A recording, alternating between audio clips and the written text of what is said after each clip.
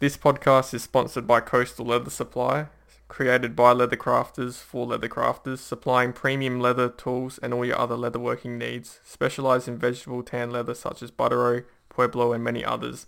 They ship internationally and are trusted in the Australian and New Zealand leatherworking community. Visit coastalleathersupply.com.au. Welcome to episode 16 of the Joseph M. Leather podcast. Today I'm with Harry from Bucklehurst Leather. Harry is from England and makes belts and wallets. He's particular about the leather he uses as he wants to use high quality leather for the items he makes. He also has a YouTube channel with currently 102,000 subscribers where he shares leathercraft tips, builds, shoemaking, business tips as well as blacksmithing, woodworking and other videos. He also has a passion for supporting the MDS Patient Support Group, which is a charity that supports people with MDS blood cancer. His product, Practical Guide to Setting Up a Craft Business, on his website under the Plans tab, supports his charity with all the money that is made on this item going towards the MDS Patient Support Group. At this stage, he has raised approximately 1,892 Australian dollars. Welcome, Harry. Hi, Joseph. Thank you very much for having me. Very pleased to be here and No, very pleased to get the invite, so thank you. no, that's all good. Thanks for all your videos. It was good in the early days of my leather craft.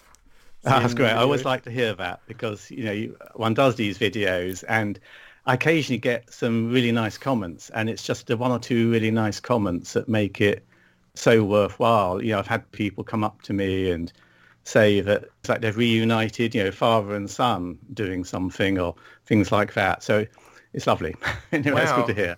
wow, over leather craft as well. Yeah, I know. Yes. Yeah. Woodwork in that particular case, Oh but yeah, yes, it's, yeah, yeah. that's good. Because your channel's been around for quite a while. Um, so then how did you get into leathercraft and Yeah, a bit of an odd journey, really. I have always had woodwork as a hobby, and I've been quite sort of active on what is called the green woodworking scene, and that's where you work the wood when it's fresh off a tree. So it's very like traditional old-fashioned woodwork. And you end up using a lot of axes and knives, and you spend hours putting a keen edge on all these tools. And of course, once you've got a keen edge, you don't want to lose it. So in comes leather tool covers. And that's how I got going. It was basically making some for myself. And then a few friends asked about could I make them some leather tool covers. And I then thought, well, actually, I could, make quite a few of these. Spoon carving was taking off in a big way at the time and still is. So I started making special tool rolls. I had an old Singer sewing machine, a really yeah, old Singer 31, and I was bashing out lots of tool rolls. And I got into it from there. I just loved it. It's wow, making, it's doing something, it's being creative. yeah. So where did you get your leather from? At that time, I got it from really various places, but I mean quite a lot from, there's a warehouse in London I used to go up to and used to get stuff from there. And in my early days, I was buying bits off eBay. Mhm. It wasn't like so much today where I think there's a slightly better sort of hobby market for leather pieces. You had to scrabble around a bit more. So this was in 2014 Yeah. um, when I sort of kicked off. So I basically took anything and everything I could. Mhm. And it was quite good from that point of view because I tried different leathers and I made quite a few expensive mistakes. But I Yeah. mean, that's learning. I always joke and say learning is expensive. Yeah. It's interesting. So how did you refine your skills? Because 2014. Yeah. So So, I largely learned, I'm one of these people who probably likes soaking in knowledge from anywhere and everywhere. So I bought quite a few books, which were quite helpful and read those cover to cover. You know how it is when you're doing something, you're fresh to it. I find I'm a bit like a sponge. I soak up every bit of information I possibly can. Um, I watched endless YouTube videos, yeah. which I found very helpful. I belong to an association of woodworkers in the UK called the Bodgers, and some of those people are leather workers. So I was able to, ask them questions and get advice. So really, it was a matter of looking around anywhere and everywhere, Yeah. and just trying to pick up little bits of information, and then a lot of experimenting, and a lot of making mistakes. And I think that's the thing. I think with so many, whatever you take up with craft, I think it's very easy to think, oh, well, that doesn't look very good, or I'm not managing this. But you just have to keep going. And yeah, I always sort of, when I'm doing a new product or something, I know it will take me at least 4 goes before I get it even in a condition I'd want to put it to market, because version 1, you decide, oh no, that's a bit too short or a bit too wide or something. Version 2, you think, oh, I haven't got that right, and so it goes on. Yeah. I know it is so true. That's one thing I did notice when I started. It is like a sheer perseverance and determination. Like, it's just a repetitive, just you just have to do it over and over again, and it's quite amazing because I don't know with you, but with me, I think when I growing up, I played a lot of sport, so I wasn't really exposed to, I guess, in some ways I was exposed to, hands-on things, but it's one thing to be pushed to do something. Like, for example, if you're playing a sport, you're being pushed by the coach to do something, whereas when like a hobby, you're pushed by yourself. So you don't right. You don't have to do another wallet. You could just stop.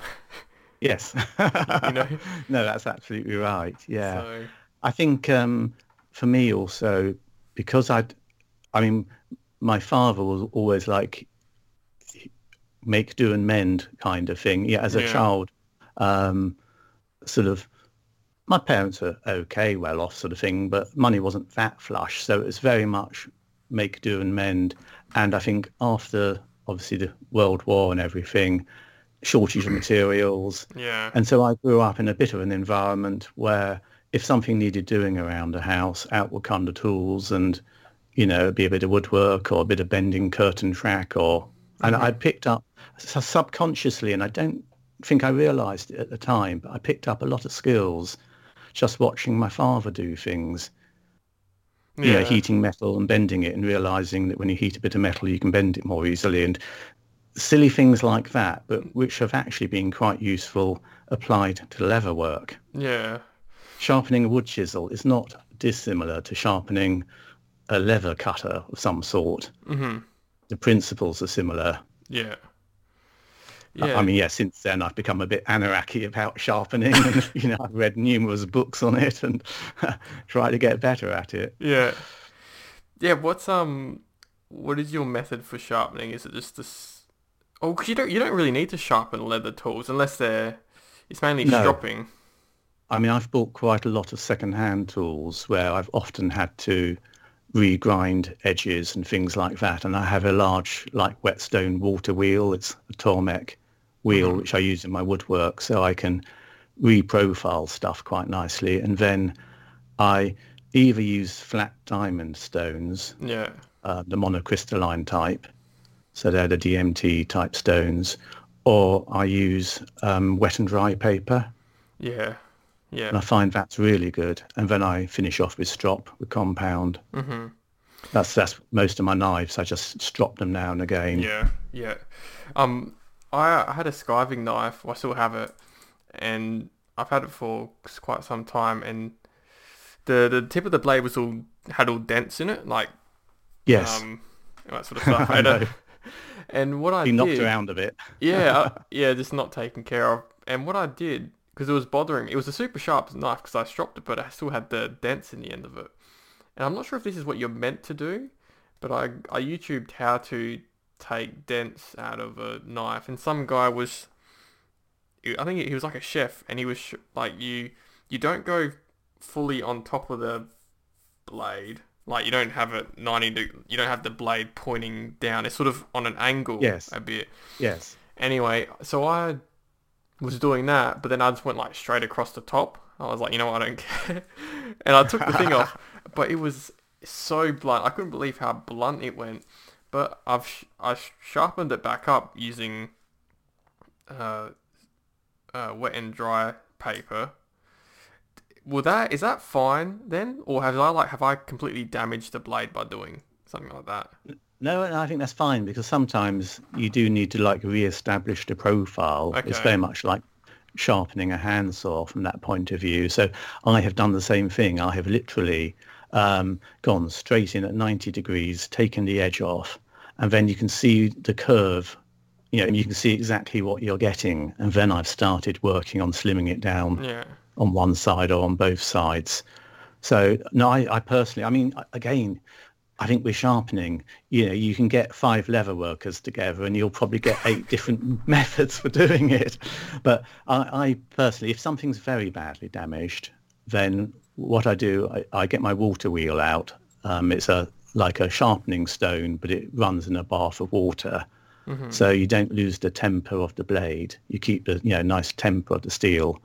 And I do the rough profiling on the water wheel, and then I go down the grits, as I call it. So Yeah. I usually use some flat diamond stones at 600 grit and 1,000 grit, Yeah. and then I go on to the strop. If I have something that is perhaps a very fine cutter of some sort, I recently, and it's really good actually, very cheap. I got off, I think it was Amazon, but it was a batch of wet and dry paper going up to like 6,000 grit. That's all right. And if you got something like, I mean, I had some very fine shoe cutters, you know, tools used in the shoe trade, and it was fantastic because you could work down your grits going from like 1,000 and then go down to like 2,000, Yeah. 3,000, and you really could get this edge, which under a microscope Yeah. was pretty perfect. And the cutting, you know, ability was sort of in a dream world. It was lovely. Takes a Mhm. long time, Yeah. but for one or two tools we had to get a particular edge, really useful. For my everyday leather working tools, I just use the 600 and 1,000 grits and Yeah. then the leather strop, Yeah. and that's Okay. great. Okay. Because I'm not sure if it was me, but afterwards I did that.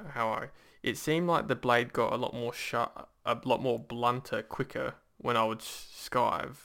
Is that a common thing, or is that just because the blade's so sharp, it blunts a lot more easier from sharpening? It should hold its edge, Okay. really. I mean, I find uh, because it's cutting leather, which to an extent naturally strops it, Yeah. Okay. it shouldn't lose its edge quickly once you've got it sharp. I find, I mean, I'm tend to, partly for safety rules, because I once ended up in A&E, but I do, once I've used one of my knives, I tend to put it straight back in the case Yeah. because they're pretty vicious things. If you, I mean, I put my hand into a bag with a, you know, knife just slightly out of its leather cover, and it didn't improve my thumb. Yeah. But no, it should, if it's a reasonable, you know, if it's something like a George Barnsley or Dixon or Osborne. Yeah. I mean, some are cheap tools are actually still very good steel in them, Mhm. and you get them, if you do a bit of work on them, they can come up pretty good. Yeah. It should hold an edge. Yeah. Yeah, I want to get one of those George Barnsleys because the skiving knife, I got two skiving knives, just the straight one, which I don't really particular like, and then I got one that looks like a George, oh, it's not a George Barnsley, it's one with a wooden handle, but the blade's reversed. Yeah. It's more of like for a left-hander, whereas I'm Yeah. right-handed, and so yeah, I'd I, like, I use a what some people call a head knife, other people call a quarter moon knife. But I, you know the classic that's half moon knife that what is Joe like this. uses. Yeah, like Joe. Yeah. Yes, I use one of those, and in fact, it is a George Barnsley one, Mhm. and I find it's really good because I use that for skiving quite a lot Yeah. and for cutting, um, and I like it. The other, believe it or not, skiving knife I do quite like. It's the ultra cheap ones you can get Yeah, I on the saw. likes of eBay, Yeah, I like saw your. £3, or you know, they're dirt cheap, and the steel is extremely good. The handle's a bit bulky, but the actual steel of the blade holds its edge. Once you've got it, you know, honed up, it's good. Yeah. and yet it's so cheap. Yeah, I'd like to get one of those round knives, but stropping it because there's so many. Could you have to strop it on certain angles because there is? Yeah. Is it so? It would be easier to strop that one that you got with the one that I Joe think uses. yeah, the Joe's head knife, quarter moon knife, they're good because once you've got them sharp, it's just the occasional strop, and it's job done kind of thing. Yeah. I mean, it's not too large an edge to maintain. There's the traditional half moon knife, which is like the half round knife, the old saddler's knife. Personally, I think that's too much edge to have to maintain. Yeah, that's It's how I feel. also, to me, because I'm probably a bit clumsy, I expect, I find it quite dangerous because I tend to sort of not see a corner or get too close to a sharp corner, and you've got this lethal thing, on your desk. So I prefer the smaller quarter moon head knife because it's a bit more compact, and I think it's safer on the bench. Y- But that's personal again. Yeah. I know there'll be people listening who are saying, "Oh no, you can do X and Y with a half moon knife," and what's this guy saying? So fair enough. Is the quarter moon knife? Can you push with it, or is it more of a roll? Yeah, you can. You can. I Okay. mean, I personally don't. I use the like fabric cutting safety knives. So these are the round that Oh yeah. often go under the names of Daffer or Olfa, and they're like a disc of Yeah. cutting edge. And I mean, those were cut through thick bridle leather. They're not so good, obviously, for doing a curve, but if you're doing straight lines, they're brilliant because they're very sharp. You can resharpen them if you want to, and they're safe because they have safety covers, Yeah. which you just click with, click of your finger, and you got a Yeah. cover on it again. So I personally really like those. Yeah. Yeah. But again, as I say, people have, favorite ways, and just because I happen to like that way doesn't mean to Yeah. say it's Do you it's have horses cork? for courses. Do you have cork on the bottom of your ruler? I have rubber on the bottom of Okay. my smaller rulers. Yeah, Yeah. so they're Linux safety rules. Yeah. So they have a raised edge on one side, which is at 90 degrees to keep your knife upright. And Mm-hmm. then they have like a little rubber strip underneath. Yeah. But Because they go under the trade name of Linux. I need to And find get. them very good. Yeah, I need to get one of those because I just have metal, and I've noticed that sometimes it can leave like a metal scratch along the surfaces. Okay, yeah, yeah, So yeah. where can you get them from? Thought I'd ask. Amazon has them in the UK, so I imagine Okay. they do, yeah, in Australia. It's Linex, Okay. Linux Yeah. is the mate. I'm sure they're equivalents, but Yeah, there would I be. think it's sometimes called a safety rule. Yeah.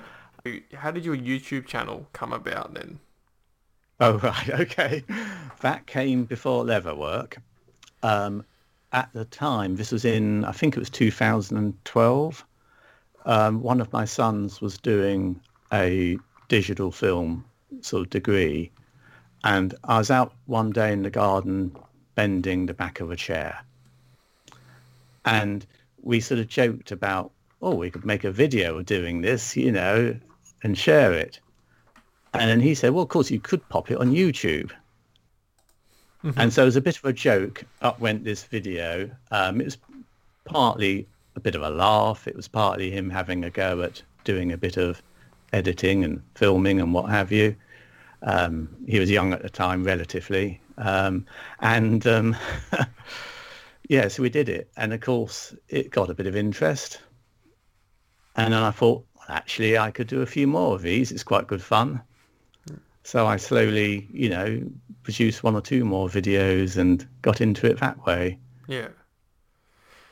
So then what made you decide to do... there would have been leather workers posting stuff on Yeah, so YouTube. I'm sure there would have been at the time. Yeah. So then... So, so I went through a sort of, I suppose it was a bit of a creative journey in a way, because I had always done the woodwork. Well, I posted a lot of woodwork on this channel. I then sort of posted pretty well anything and everything that just took my interest, which is the thing you shouldn't do on YouTube. I mean, um, people like Jo has got it absolutely right. She makes her channel Leatherwork. It's very clear. Does splendid content. You know where you are, kind of thing.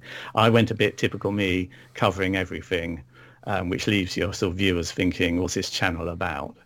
But got onto blacksmithing because I wanted to learn to make tools for my woodwork.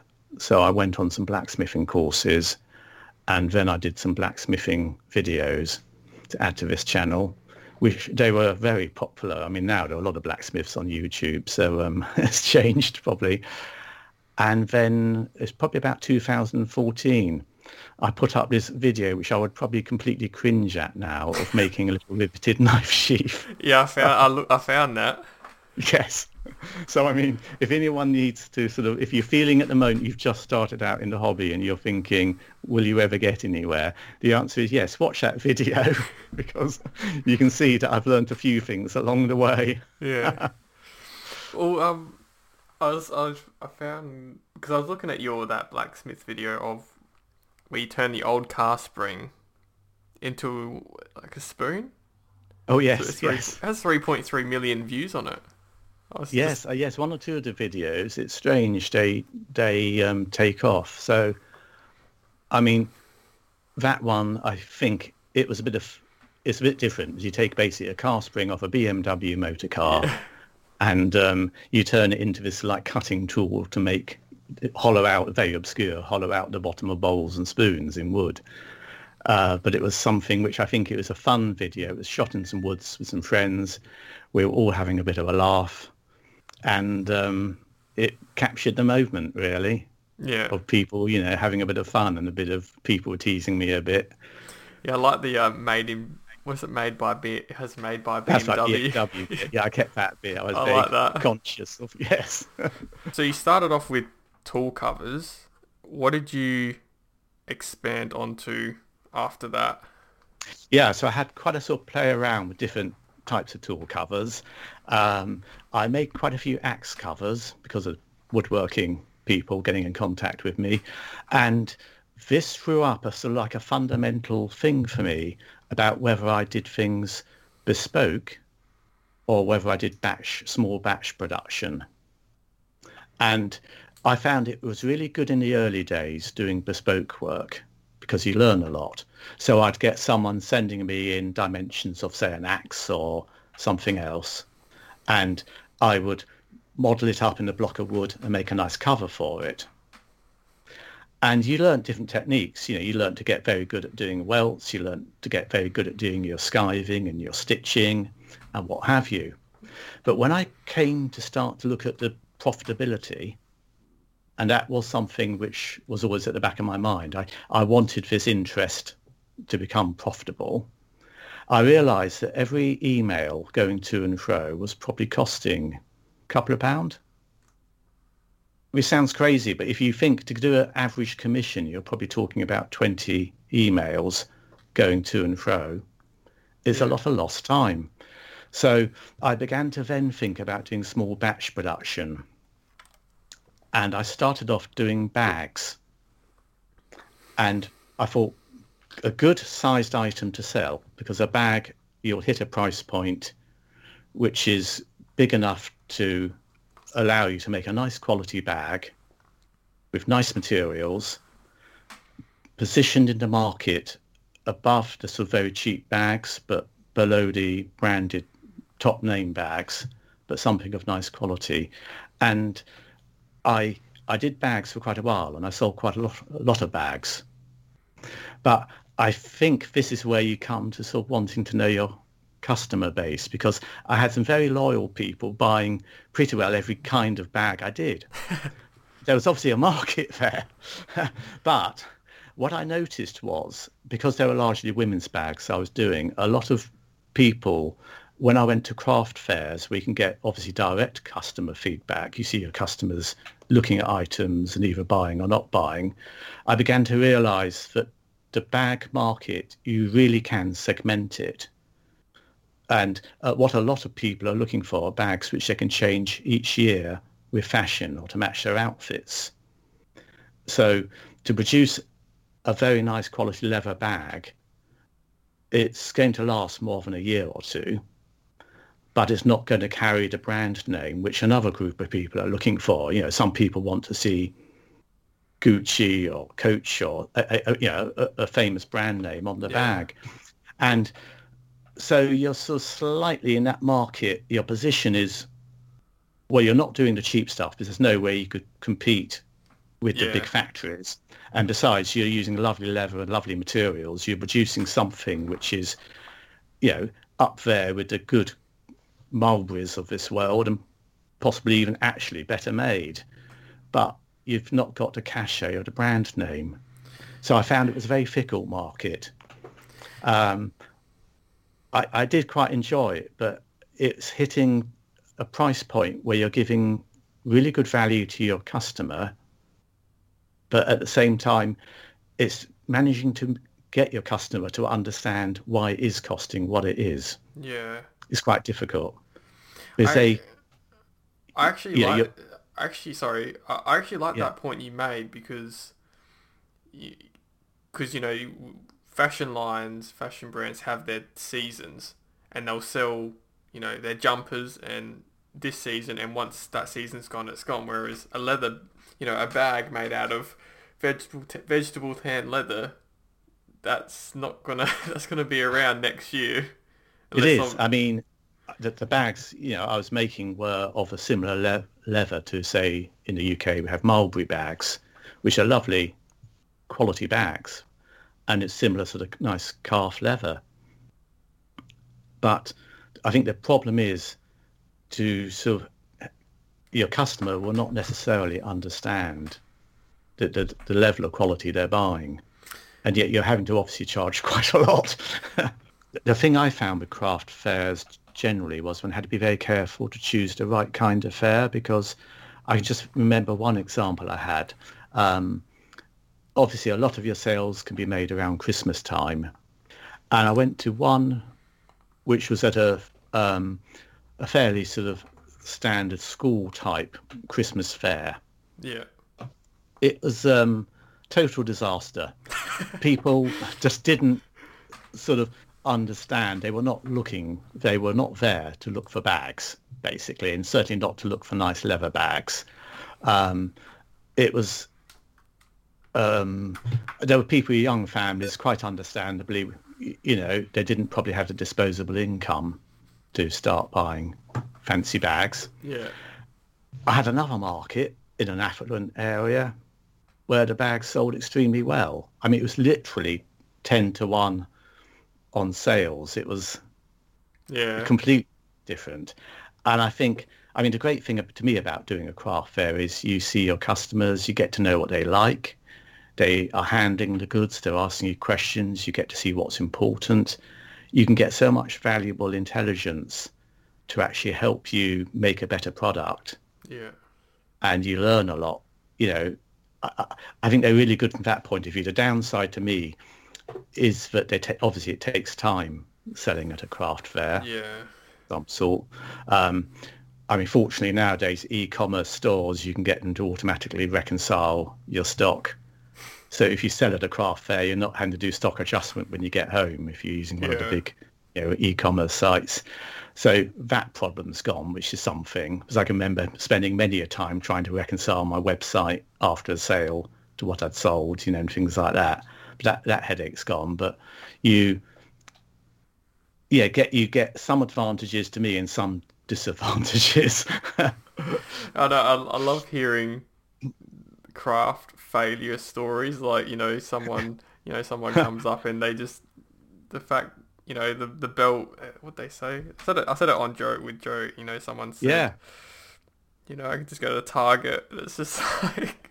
Well, yes, exactly. Go to your local supermarket, why pay a lot for a belt when you can buy, in the UK, a high street £10 belt? Yeah, just... What your customer, needs to understand is that they won't go saggy if they buy a nice quality, Joe Hurd dog collar or belt from Harry Rogers or whatever. It'll be, a nice bit of leather which will mature with age, will probably see your lifetime out, and it's comfortable to wear with nice rounded edges, and so it goes on. It's sort of totally different product, but of course, understandably, they look to the casual eye very similar.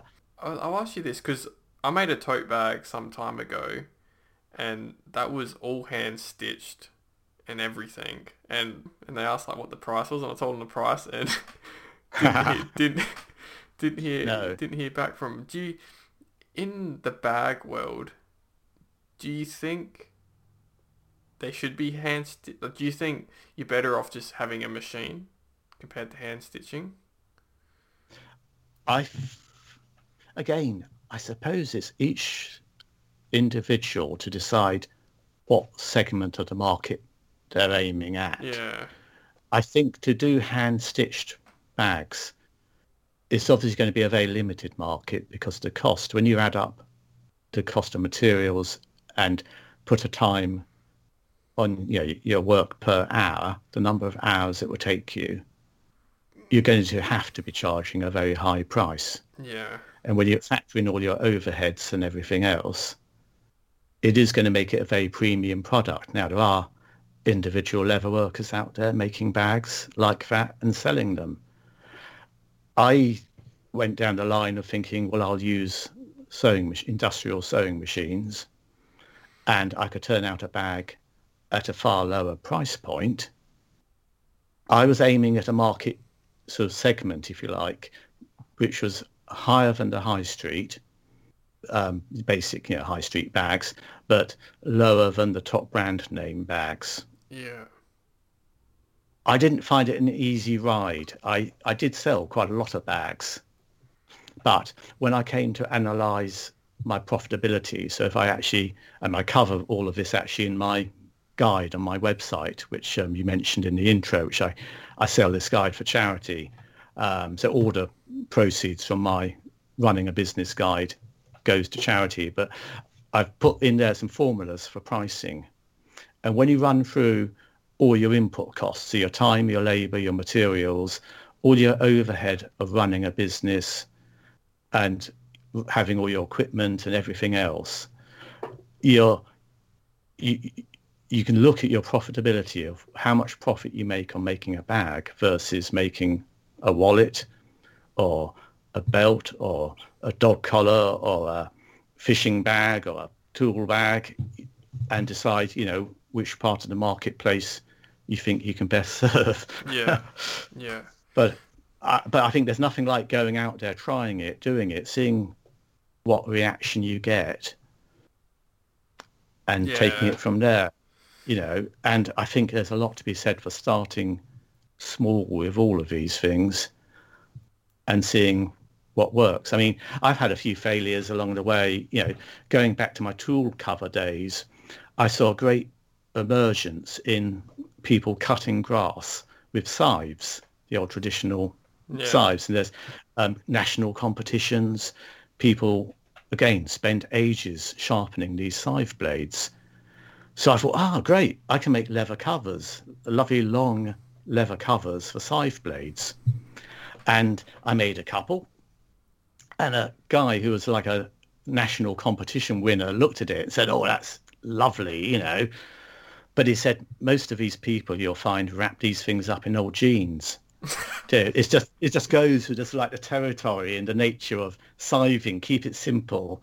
Don't get fancy. And so I did sell a couple, but I struggled to sell a couple. Yeah. They were at a keen price point, but no, that particular group of people, fair enough, I can see why, chose just wrap them, this long blade in a leg of a pair of trousers. Yeah. Why bother, having a fancy cover? Yeah. That's actually a good point. So what would you do? So what advice would you do if you're not selling a product, but you know that it's really good? And there's sort of that temptation, I know, probably most leather crafters find, where if you're not selling a product, there's a temptation of, well, I'll buy more leather to make another new product. Yeah, it's a difficult one. I think with a lot of this, we're talking about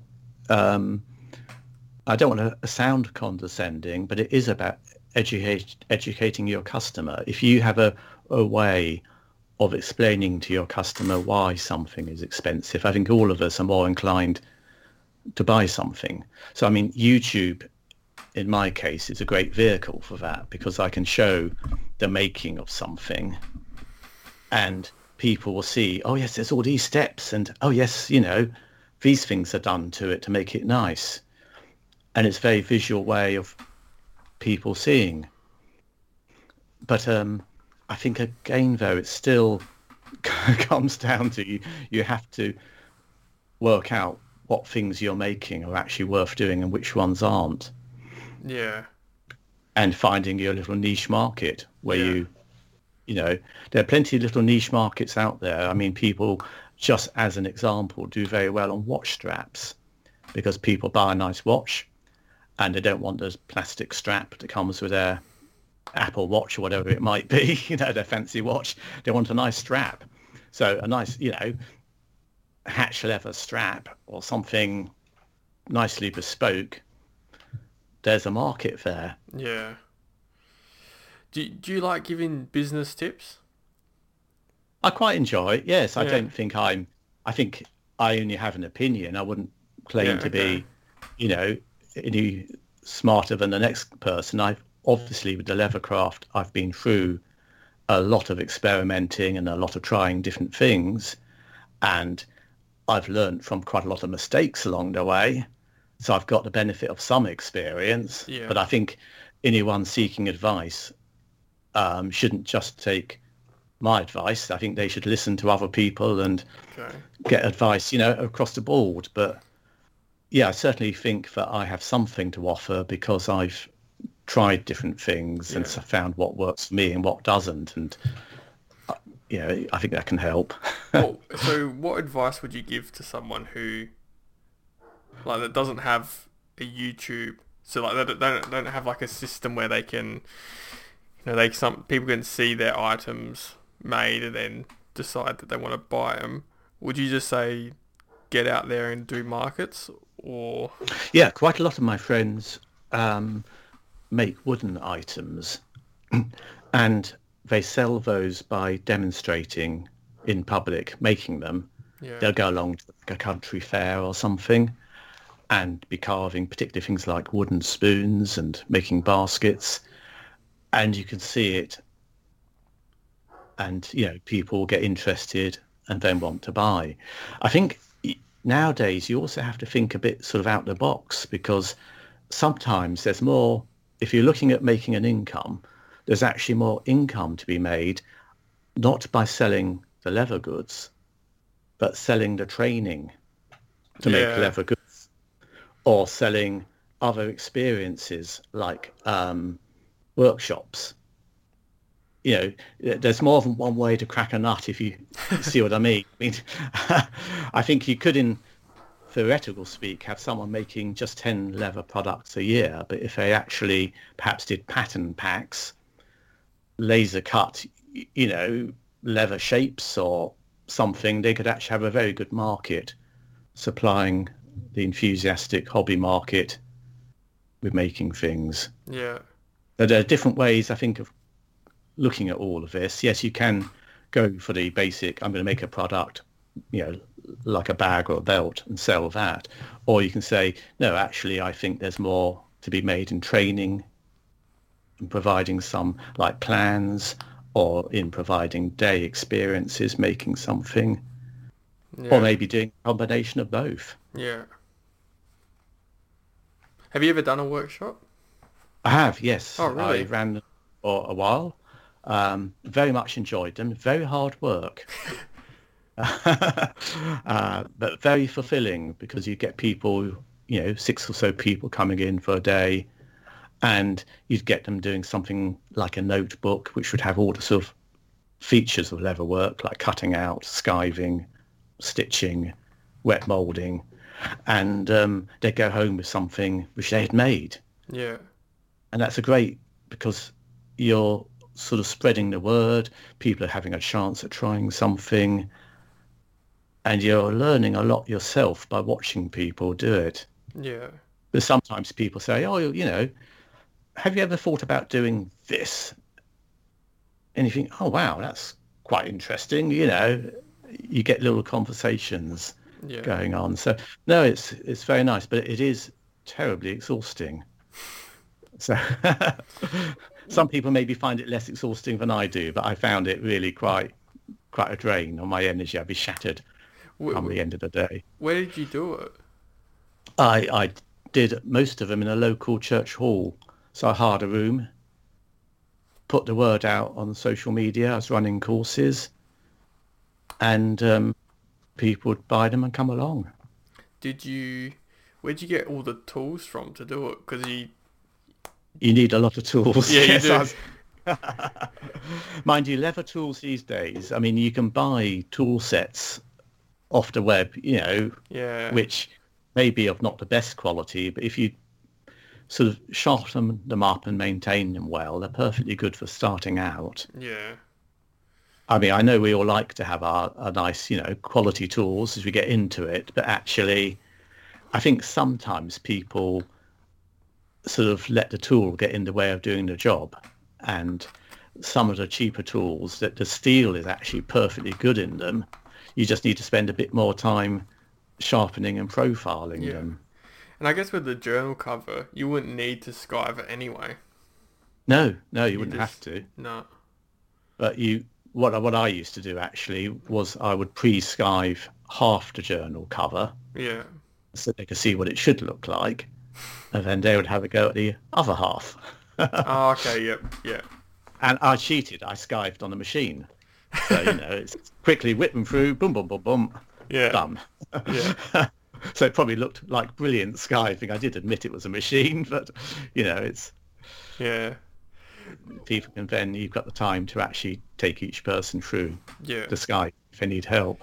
It is fiddly and tricky when you first do it. How do you charge with workshops? Do I you? think you need to do a combination of things, really, is look around at what typical workshops cost. Okay. Yeah, Yeah. people are charging. Consider what your own costs are. So obviously you've got a room probably to hire. You're going to need some insurance of some sort. Mhm. And you're going to need to do quite a bit of preparation to make sure you run a good workshop that's a good experience. Plus. And you probably need to get your materials, and you need to have some capital for your tools. So it's the kind of thing you need to give it a fair bit of thought. But I think then you can say, okay, I'm X hours here, X hours of preparation, materials overhead, Yeah. and come to the price. I found that if I had about 5 students, that was a nice number where I could keep the price down, because I wasn't seeking to make great money out of this. It was something I wanted to do, which brought in an income. But I was also, to be frank, partly just wanting to get people out there doing leather work and experiencing it. I was able to go away with a reasonable day rate. It was worth me while doing it, but it wasn't, a great thing to do. But it was very enjoyable and very satisfying. What do you have them? Did you have them using pricking irons and Yes, all, yeah, and awls stitching. as well? Yeah. Well, doing the chisels, stitching chisels. Oh, okay. Stitching. So it's all the way through. Yeah, all the way through. Yeah, keeping it as simple as I could. Just get them to do like box stitching. That's it. Yes, saddle stitch. Just understand the principle, and then you get on each course. You'd often get 1 or 2 people who would think, "Oh yeah, actually, I like this. I'm going to take it further." And it's nice to see. Do some like French binding or something like Yes, right. Yeah, turned edges. yeah. No, that's cool. Because I would like to get into teaching eventually. Because I'd like to something about teaching. It'd be good to. Yeah. It's like because you see your transition from like the apprentice to the teacher. Yeah, it's good, and I think that growth in a trade. yeah, and you can do it 1-to-1 if you want to. Yeah, give the experience of a 1-to-1 session. Did you ever do 1-to-1 or just? No, I did it pretty well just in small groups. Okay. Um, yeah, I think because I mean, my workshop isn't very big, so I sort of thought, no, I'll do this out and about. I did a few, like at big woodworking events. I'd run leather workshops and things like that as well, but I did most of them by hiring a hall. It was easy Yeah. because it provides facilities for people so they could get a lunch or, use toilets, all that sort of Yeah. stuff. It was easily done that way. And it was nice because you got the camaraderie of everyone getting interested in something together and nice banter in the room. It's an enjoyable thing to do. Yeah. How much time do workshops usually go for? Are they like thinking of how, if you're going to make a leather product, what would you make? Like I think you need something fairly straightforward. Yeah. Again, I mean, I found because people are in a learning environment, you don't want the day to be a long day because people get quite tired when they're learning. So 5 or 6 hour day was probably, and also some people are traveling quite a lot to get there. Mm-hmm. I think it's, best not to have a long day. So something simple like a card holder, a notebook, a watch strap, a set of napkin rings, something attainable within a day so that they can go home with something. Yeah. I think that's important. Yeah. Get full experience of making and Yeah. I think we've all had it, haven't we, where we make something and it may not be the best made item on the planet, but we take pride. Oh, look, I've made that. I know with my woodwork, I might try and do something and I may look at it and think, okay, well, it's not as good as someone else's whatever, but I enjoyed it. Yeah. And I did it. That was my first kangaroo wallet I made. I think the stitching took me like 3 hours to do. Yes. Yeah. And I still have it, and I remember looking at it and I was so happy that I actually, made something. For what glue do you use? Do you use white glue or contact cement? Right. I've changed a lot along the way. Yeah. So I started out mostly using white glue. And then as I've got more and more into my shoemaking journey, Yes. I gotta ask you. of course, the glue's galore in shoemaking, and I've tended to pick up, I quite like the Renier Aquilim 315, which is a water-based glue, very kind to the environment, and a very nice glue for holding leather for stitching. Do you So use that's the that? Renier. Do you use that on shoe soles? No, for Okay. the actual soles, which take colossal, obviously wet, water and everything, there's another, it's another Renier glue, but it's, I'm trying to think of its name. It's what I nicknamed a strong one. It's a not a very kind glue to both your health or the environment. So I don't like to use it, more than I absolutely have to. But when you're sticking a rubber sole onto a shoe, Yeah. you obviously need the strongest glue going. Because that's the thing with the Aquilium 315, because how I actually came across it was actually from a shoemaker who uses Yeah. that. So I thought that was actually, I think she might use it for her soles as well. Okay. So, I guess if you're stitching the sole as well, you're reducing the risk. But I use it for all the assembly of the upper of the shoe because Yeah. it's excellent. It's got a good holding property to it, and it's really good for all the sort of assembly side. When you've got your feet going through lots of water, because it's a water-based glue, I don't think I would want to trust it Yeah. when there's another product which I know will do the job, and the cobblers use the other one. So Yeah. again, I wouldn't claim to be a great authority on shoemaking. I've just been dabbling with it, but it's very interesting. I wanted to try something which I knew would be a challenge with the shoes. There's very little that's available on the internet about how Yeah. to make shoes. Andrew, I think it was Andrew Wrigley's name, but a guy did a very good YouTube series probably about 10 years ago now on making a pair of shoes, it was such a great series. I watched that years ago and was really inspired by it. And I watched it again recently, thought, yeah, I must have a go at this. And Andrew, he was such a good teacher on his YouTube series. It was in the early days of video, and I think he had one or two technical problems in some of the later videos where it got a bit more difficult to follow what was going on. But I thought, let's actually research this myself a bit more and have a go at doing something similar. Mm-hmm. So I sort of feel if you watch what he put up, watch what I put up, you'll get a rough idea of how the principles involved. I mean, I think a lot of proper shoemakers would laugh and say, well, you've done this wrong, you've done that wrong.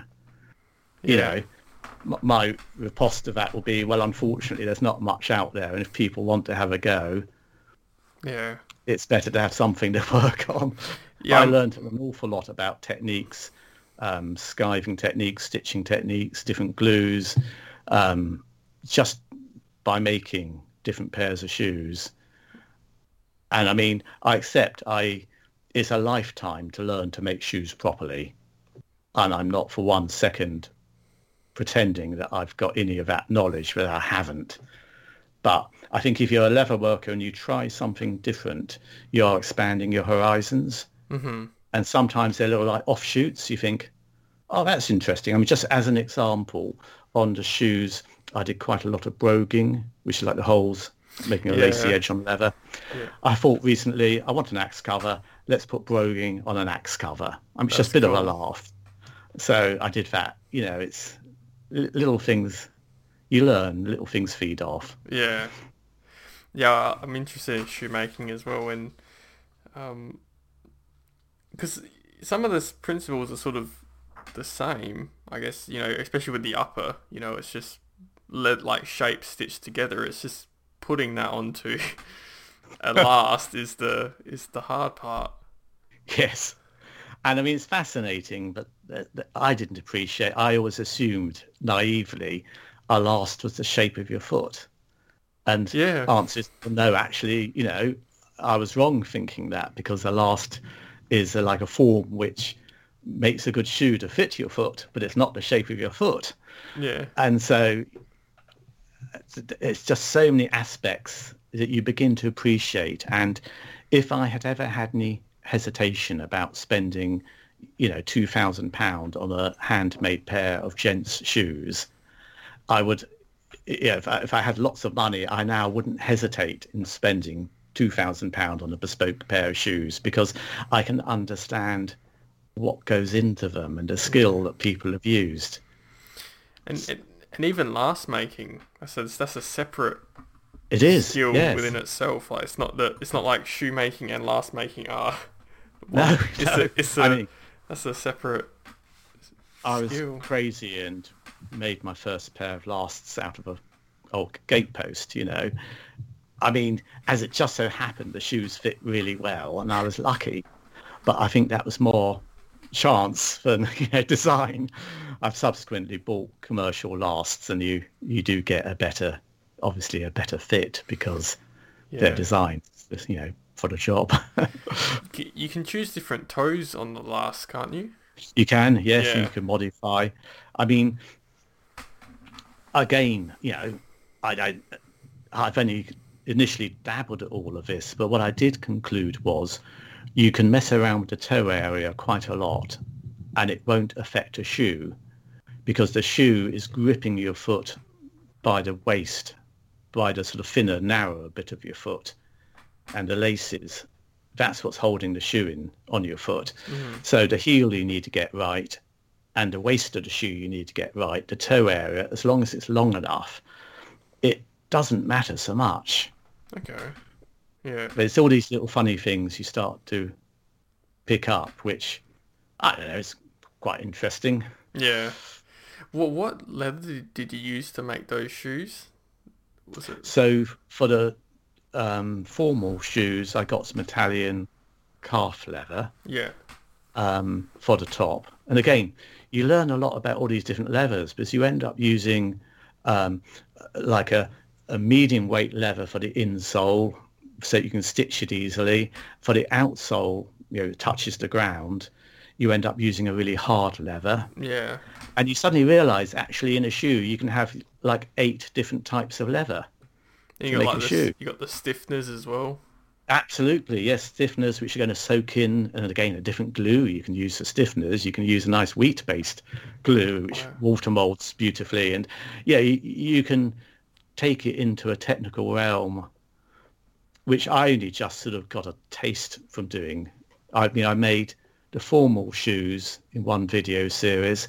I then, rather sort of the wrong way around, did some easy make shoes in a video series, which are really comfortable, I hasten to add.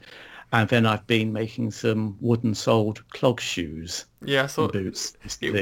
What was the copper on the end of your shoes? What was that for? Oh, that's called a toe tin. Okay. And if you were like a mill worker in a factory and you were leaning on the floor all day picking up wool or whatever, it would protect your shoes on the toes. Oh, that's cool. Okay. Yeah.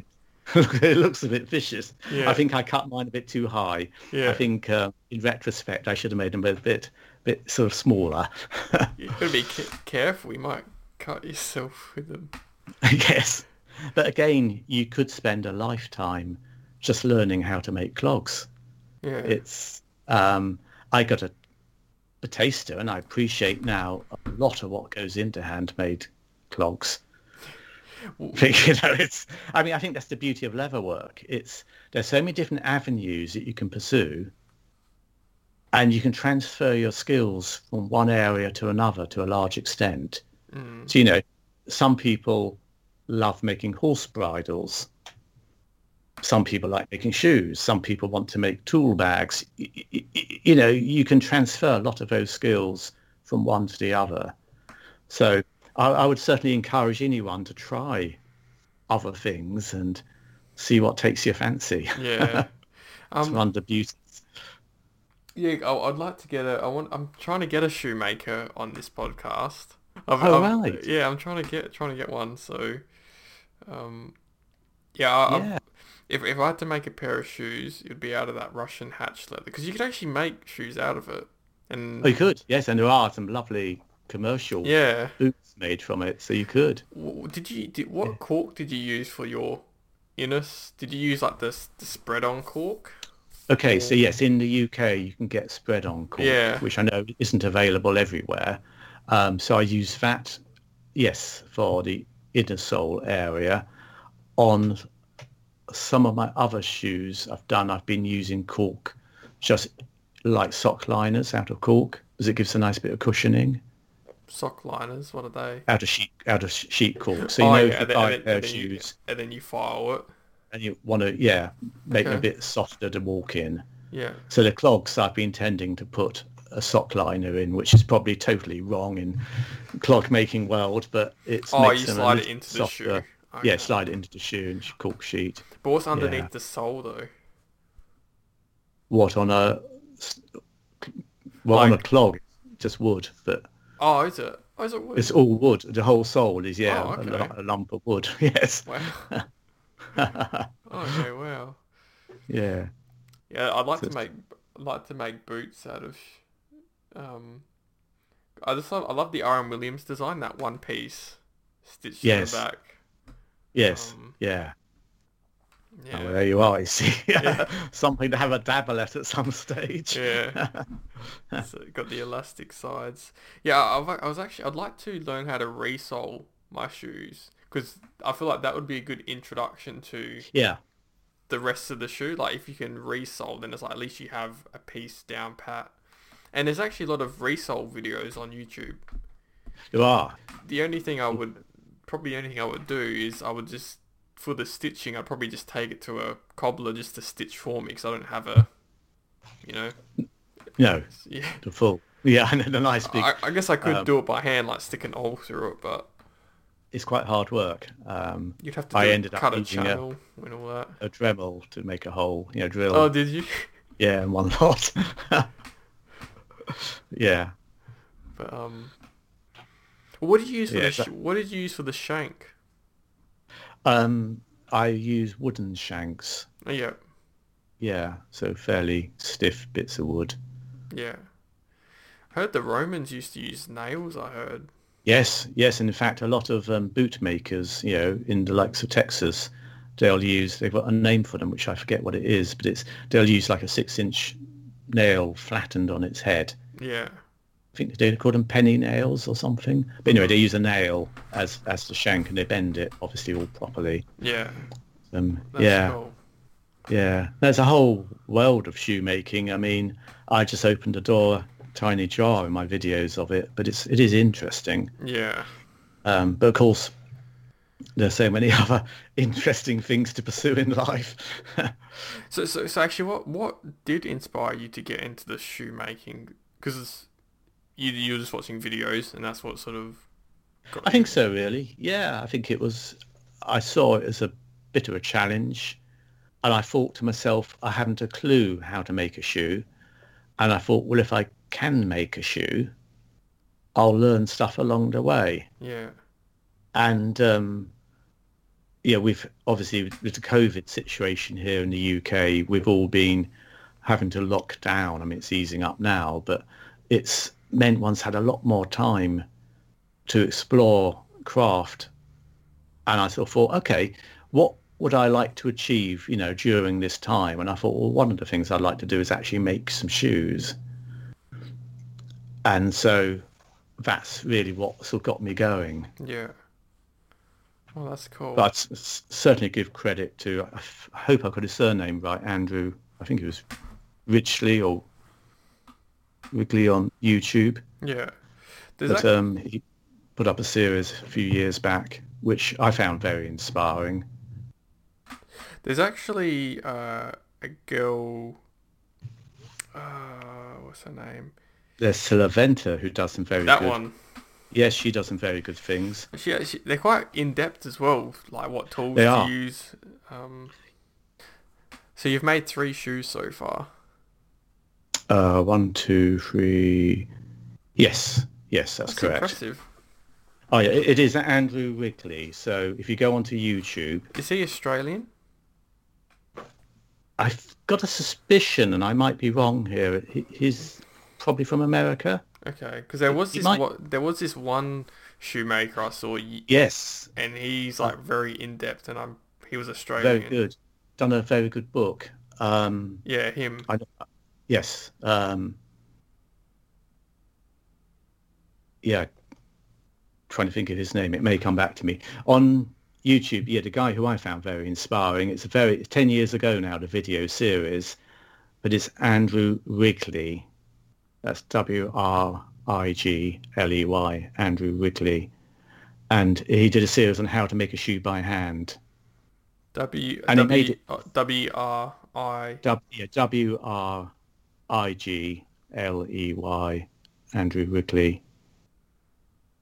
And he's done it with a minimum of tools. I mean, me being a bit of a tool nut, I ended up getting all the tools on the planet to make a pair of shoes because I just enjoy tools. But Andrew, I think he did a really good job because he did it with just about 5 or 6 tools. So he made it very, very accessible for people. IS 29. Is that 29 parts to it? Probably, yes. Yeah, there's someone made a playlist. Yeah. I just one of the favorite parts I had about shoemaking is when they put it over the last and they do the nails and they pull. Yes. That's Yes, just all of that. and then Bit they of magic. skive it off. Yeah. Yeah, it's really good. Yeah, it's one of those things where, yeah, I could do that. Like the theory behind it makes sense, but just doing it would be another story. I know. Well, I felt the same, but I thought let's give it a go. And I mean, Well, how did you go lasting it? I mean, pulling it over and yeah, I just followed what I thought was the way other people would. You pick up all these little bits of information, and you see bits of the process, but there's very little out there that shows you the whole process. So it's like anything in leather work. You end up having to probably absorb bits here and there and then try and execute it. And sometimes it goes okay, and sometimes you do it and you think, nope, that's not quite right, Yeah. and you have another go. So I mean, it's I think it's one of those things with the shoes. I learnt a heck of a lot doing it, but I would never ever claim to be either doing it the right way or being an expert in it. Do you know Yeah. what I mean? I'm just being quite honest there, because I'd hate all these accomplished shoemakers who've put their lives down to making shoes and do understand it all totally to, think I was pretending otherwise, but I'm not. But I do think you end up appreciating Yeah. what people do. And I think sometimes people in leather work are maybe a little bit scared to try something because they think, well, I'll never be as good as person X or Y. But what you will do is you'll learn to appreciate how Yeah. something's done Yeah. and to recognize it when you see it. So I don't know, I'm a great one for having a go, but that's Yeah. part of my character. Yeah. Loafers would be cool to make. There would. There's no end to it. Tassel loafers. There So, are still side shoots, because one of the things that I was inspired by was the Texan boot makers who they make patterns in the leather, yeah. Yeah. and they cut out tiny filigree thin layers of leather and put other colours of leather behind, and they do lots of fancy stitching on top, and you end up Yeah. with this lovely effect, like you make flowers in a meadow or something. And I had a go at that for a knife sheath, and it made a very nice knife sheath.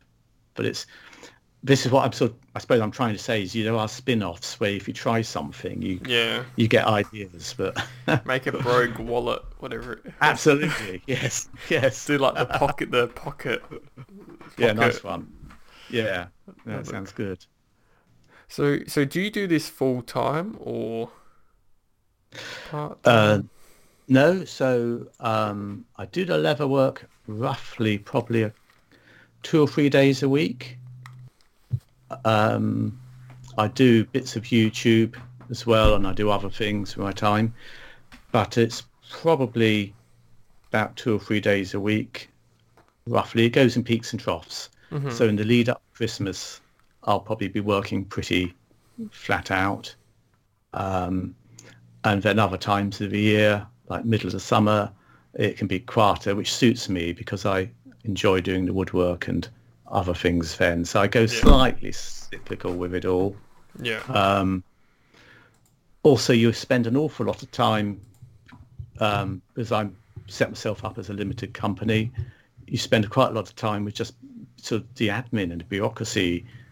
When you're running a business, you have for every hour of your workshop, you're spending an hour probably doing other aspects of your business, be it promoting it, Yeah. buying in materials, Yeah. servicing customer inquiries, packaging, dispatch. It's. Yeah.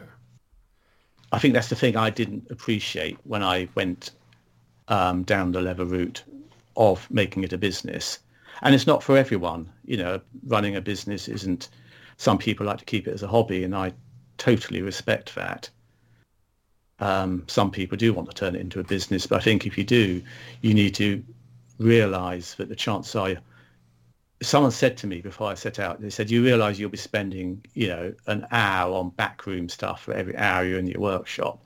And I thought, no, that's inefficient. That can't be true, And actually, it applies, I think, to most activities of Yeah. craft. If you're a blacksmith or whatever, there was a blacksmith who told me that as it happened.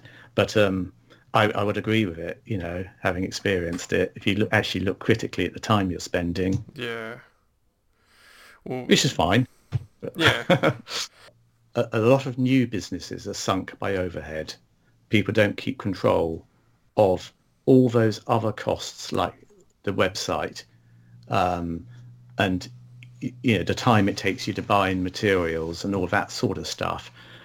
But I think as long as you're covering all your overhead costs, then I think that's fine.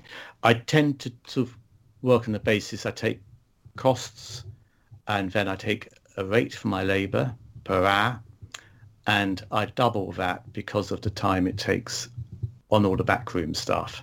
Okay. There are other variants. Some people use like a two-price model where they'll work out a price doing one lot of formulae and then another price doing another lot of formulae, which works better in some areas. It depends on what the value of your input materials are versus the selling of your product, because very often in leather work your material costs might be, say, only, I don't know, a quarter of your actual selling price, quarter or a third. So other things you're making, it may be the leather cost is a lot more. So you have to sort of, what I'm trying to say here in a rather long-winded way is I think it's a good idea to have more than one pricing model. Yeah. And then, of course, you're into with pricing a whole range of things, because I like to look at it bottom up and look at what it's costing and what I think is a fair price. But of course, some people would argue, no, that's all wrong. What you should be doing is looking at the maximum price you can sell something for. After all, that's what I imagine the phone companies are doing when they sell us a mobile phone. They take a cheap bit of, microchip and put a huge price tag on it, sort of thing. And you could take that view. I mean, I think you have to use some common sense, and you have to look at what you think is going to work in the market you work in. I like to do it where I look at what I think is a fair price. So I do work out all my costs. I then look and think, well, is that a fair price? I look at what else is in the marketplace. If I was buying something, and think, well, is that going to be good value to my customer? If it's not good value, I drop it as a product line. If I think I can come up with something doing all of that, which gives my customer a good, fair value product, then it's a runner, and I'll go with it. Okay. Sort of thing. I cover this a bit more in my guide, actually. So in my guide, I talk a little bit about the pricing formulas and about pricing models. Yeah. So I'll just give that a plug, only because if anyone wants to buy it, UK, I think it's $11.99, and all the profit from that goes to support a good charity. So I am not making a bean from it, but it is going there to help other leather crafters, and it's going out there to help, obviously, support a charity, which in a time of COVID is, something all charities need a bit of support. So No, thanks for that. Thanks for your time, Harry. I appreciate it. that's been lovely, Joseph. It's nice to have a chat, and I really admire you doing these podcasts, because I've been enjoying hearing all the other people you've had. And it's very nice when you're in your workshop working away. It's a very positive thing that you're doing here, spreading leatherworking. So thank you very much, and thanks for having me along. Thanks for that, Harry. Okay, good.